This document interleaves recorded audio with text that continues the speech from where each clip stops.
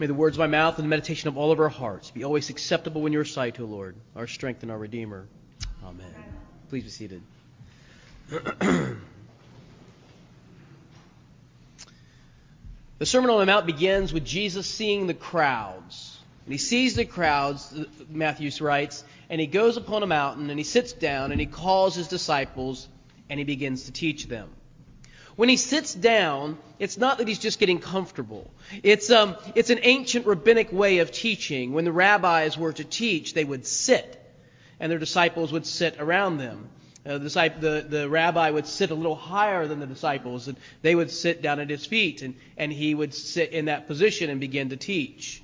It would be not unlike the way that we do, and the priest walked into the pulpit. This is a place of teaching, a moment when interpretive work is going to go on. And he begins to teach them, and you remember how it went last week perhaps, or at least at the beginning of the Sermon on the Mount if you weren't here, where he begins, "Blessed are the poor in spirit. Blessed are those who mourn. Blessed are the meek," and so on. And I said last week that these words wouldn't be to the people who heard them words of kindness and gentleness and kind of lofty words. They would be shocking, provocative, like, "Oh my goodness, what are you saying?" That seems total opposite of what everything that we would understand. Jesus begins then in this sermon to lay out an alternate way of life, a way of peace. And he reminds the people that our war, the war of the citizens of the kingdom of God, is not against other people. St. Paul will flesh this out a little bit more in his letter to the Ephesians when he'll say, "We wrestle not against flesh and blood, but against principalities and powers and spiritual forces of wickedness in heavenly places." Our battle is not against other people. And so Jesus begins to show a different way of life, a way of life that goes like this: humility, empathy, gentleness. Not arrogance, not force. It's a radical way to live. And it really is radical. I think that word is misused a lot in common parlance. Radical is from the Latin radix. It means the root. At the root, a very different way to live. Jesus is offering this to his followers. And because of that, this radical way of life is going to be provocative. Now, Jews who lived during Jesus' day, what we call the Second Temple period or the first century, would have been sort of astonished by this teaching because they have a way of life that demands fierce nationalism. I mean, their identity is caught up in a political idea of unity of the nation and separatism from all the rest of the world. We need a nationalistic movement. And the Greco-Roman world, much more inclusive, but they would have been really seeking after wealth and power. And Jesus is offering his followers a different way than both of these. Rather, nationalism and its exclusivity, or the pursuit of money and power. It's a way of peace, where his followers are internally at peace and externally at peace. And he gives us to this idea in this part of the Sermon on the Mount today with two metaphors. You heard them? You are the salt of the earth. You are the light of the world. Salt and light. And probably the best way to deal with this is to sort of break down these metaphors. What does he mean? You are the salt of the earth. The word salt actually at root is the same as the word for salary. It's also the same as the word for soldier. Saurium in Latin. Saurium is both salt, soldier, salary. Because soldiers used to be paid in the ancient world in salt. It was a commodity like money. You've heard this language, this idiom. The person is worth his or her salt. That is, they're worth whatever that they are paid. They're worth the investment that you would make in them. Salt was very important in the ancient world. It was a preservative. It kept things from being rancid, particularly food. Fishermen would go out to make a large catch of fish. There was no refrigeration. These fish either had to be eaten immediately or preserved in some way, and salt was the best way. And so they were salted, sometimes later smoked, but also salt was the main thing. We can preserve this fish or meat of other sorts with with salt. It's a way in which we can keep something that might decay from decaying. It had a preservation factor. You are the salt of the earth, Jesus is saying. You have a preserving factor in the community and in the world. You have something that is counterintuitive. Where there is so much decay, you can preserve this, he says to his followers. Salt also has another attribute about it, a much more pleasant one. It's flavor, right? It tastes good. It helps things to taste good, and you know it. You've sat down at a table, and if any of you have ever had to moderate your salt, it's really a difficult thing, isn't it? You're like, oh, I really like some more salt on this. It tastes good. Salt is some ways the aesthetic to one's palate, like music is to the ears or art to the eyes. It's pleasant. It brings beauty and delight. You, Christian, with humility and meekness and mercy and so on, you are bringing beauty to the world. You preserve the world. You bring beauty to the world. There's a warning there, wasn't there? Did you hear the warning? But be careful. I mean, what good is salt? You are the salt of the earth, but if salt loses its taste, how shall its saltiness be restored? It's a rhetorical question. It cannot be. What happens to salt? It gets diluted. And when it gets diluted, it's worth nothing. Jesus says the only thing it's left good for is to throw it out into the street, and you can kind of, use it for gravel to walk along. Now, what we probably miss is in a Semitic mindset, the ancient Near Eastern world, and even today in the Middle East, the bottom of the shoe, very disgusting. Never, if you go to the Middle East, do you show the bottom of your shoe. Don't cross your leg and let somebody see. Because it's a total you would be in so much trouble. Yeah, you're okay here. You're safe ground. But in the Middle East, no way.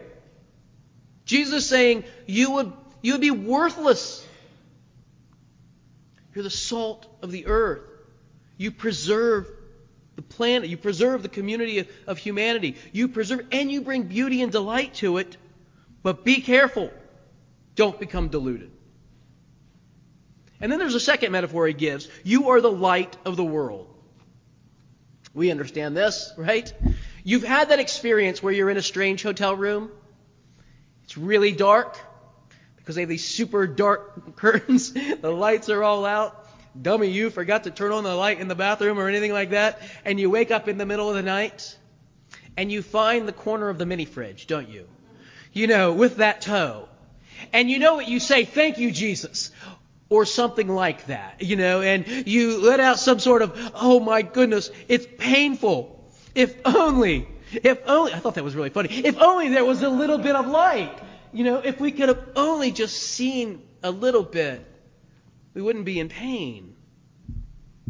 I remember a number of years ago, I was with my oldest son. We were on a field trip. It was one of these field trips that all kinds of crazy things happened that were lived in family lore even to this day. But one of them was we went into this dark cave. It was in the Carter Caves in eastern Kentucky, way down underneath the ground, all the stalactites, stalagmites, all this. And we get to this place, and the guide says to us, all right, we're going to stop right here and just, stand still. Don't move. And I'm going to turn off the lights. And I'm going to let you experience total blackness. Have you done this? Oh, yeah, it's terrifying, isn't it? You flip off the light. I mean, look how pasty white I am. I'm not even white, I'm clear. And so I put my hand up next to my face, and I could touch my nose and could not see the palm of my hand. Utter blackness. And you know what he did, don't you? He lit a match. After about, a minute, 2 minutes, something like that. Let us stand there and experience that darkness for a while. And he lit a match. And that tiny little bit of light, it illumined the whole cave. You could see the people around you. You could see him. A little bit of light changed the whole world. Jesus says, listen to me. You are a city set up on a hill. A bright light for travelers who are walking in darkness. You are this glowing light in the middle of darkness. And they need you. The world needs to see this. A little bit of light. Why is the world filled with so much evil? St. Augustine reminds us, because we all come into this world with this disease. And left to ourselves, we just spiral down into darkness and more darkness. But Christ brings us light and gives us this light. We get to reflect this light in the world, and we become light for other people. How do we live this out? You know, it's great to speak metaphorically, figuratively. We can think of it in all sorts of ways, can't we? But how does it work out in our day-to-day lives? And I think one is that we avoid divisiveness. We live in perhaps, I don't know, at least in my lifetime, the most divisive American culture I think that I could ever remember. I'm sure it was probably just seems that way. Maybe it was much more divisive, I don't know. But it seems very divisive. I don't know if any of you are ever on Twitter. Go check it out. Really divisive kind of way to live. Stay out of the fray. Don't create or participate in unnecessary conflict. We will have plenty of conflict along the way that we don't need to create more. One of the places, and I've nibbled around the corners of this for years, I'm going to take a little bigger bite, okay? One of the places is politics. All of us have political opinions. I have political opinions, but they are just that, opinions. I think I know the best, but I don't. And so whatever somebody thinks about tax policy or healthcare or infrastructure, whatever one thinks, there's a valid alternative. A little humility, a tiny bit of humility. Just because I think this doesn't mean it's right. And even about the bigger issues, you know the bigger, weightier issues. Educate yourself. Be a good voter. I believe in that. But on these intellectual matters, we are not going to draw people to Jesus by demanding that they think like we think. That is not light. That is not salt at all. What's more, we have a fallen government. I know, perish the thought, right? I know this. And we've all heard that, the American exceptionalism. I'm not saying that, but I'm saying even if this is the pinnacle of all human governments, it's still not a perfect government. I happen to like what Winston Churchill said. Democracy is the worst form of government, except for all the others. That's sort of the way it is, isn't it? It's all controlled by human beings, and therefore it's going to be fallen. All governments are going to be fallen. And ultimately, all governments are going to come underneath the kingdom of God. They're all going to be absorbed into Christ and His kingdom. So we do not have Republican or Democratic values. We have Christian values. And we follow Christ. Not some party. Not an elephant or a donkey or whatever the other ones have. I don't know what they have. They have other things, I'm sure. A dolphin. I don't know what they are. Whatever that party platform is not. The party is Christ. So many times we get caught up in trivial matters that bring no salt, no light to the world. They divide and destroy. And set them aside. What happens if somebody comes and they're needy and they don't think like you in terms of politics? So what? You take care of them, you feed them, you help them, you do whatever you can. Because our job is to preserve, to bless, to give refuge. So that points us towards the positive, what we don't do. I mean, politics is just one issue. It could be a million other things.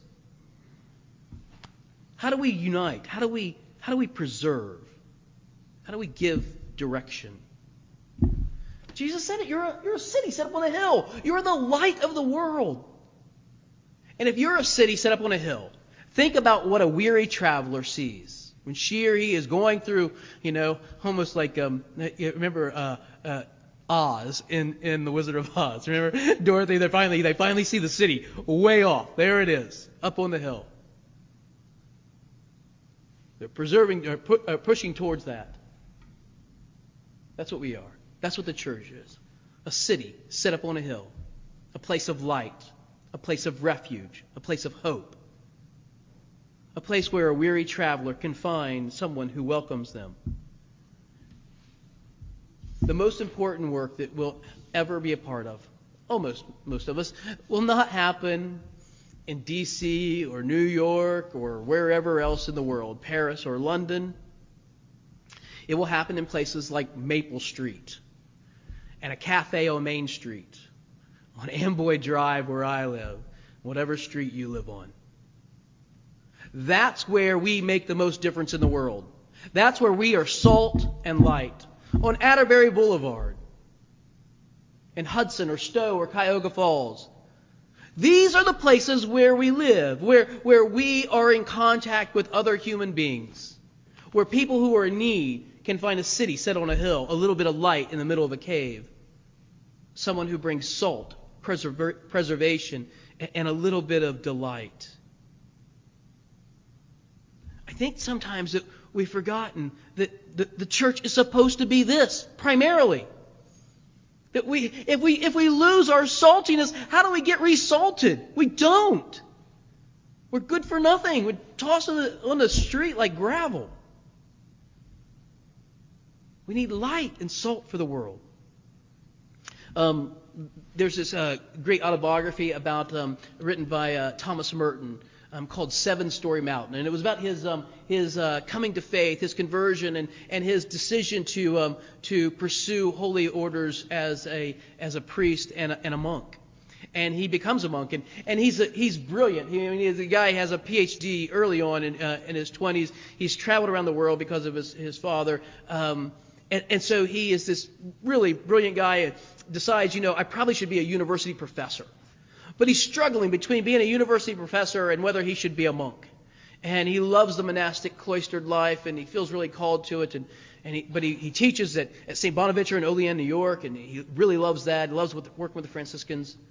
So one day he's in Manhattan, and he's walking with a close friend of his, and he's telling him all this struggle I have. I don't know whether to be a priest and a monk or a professor. I don't know which is the right one. And his friend says to him, well, what do you most want to do in life? And Merton's really frustrated with his friend. He's like, I just told you, I can't figure it out. He says that we're walking down the street and I stop and, basically says, this is my problem.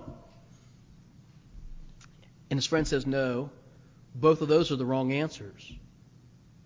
And he said, I suppose I should say I need to be a good Catholic.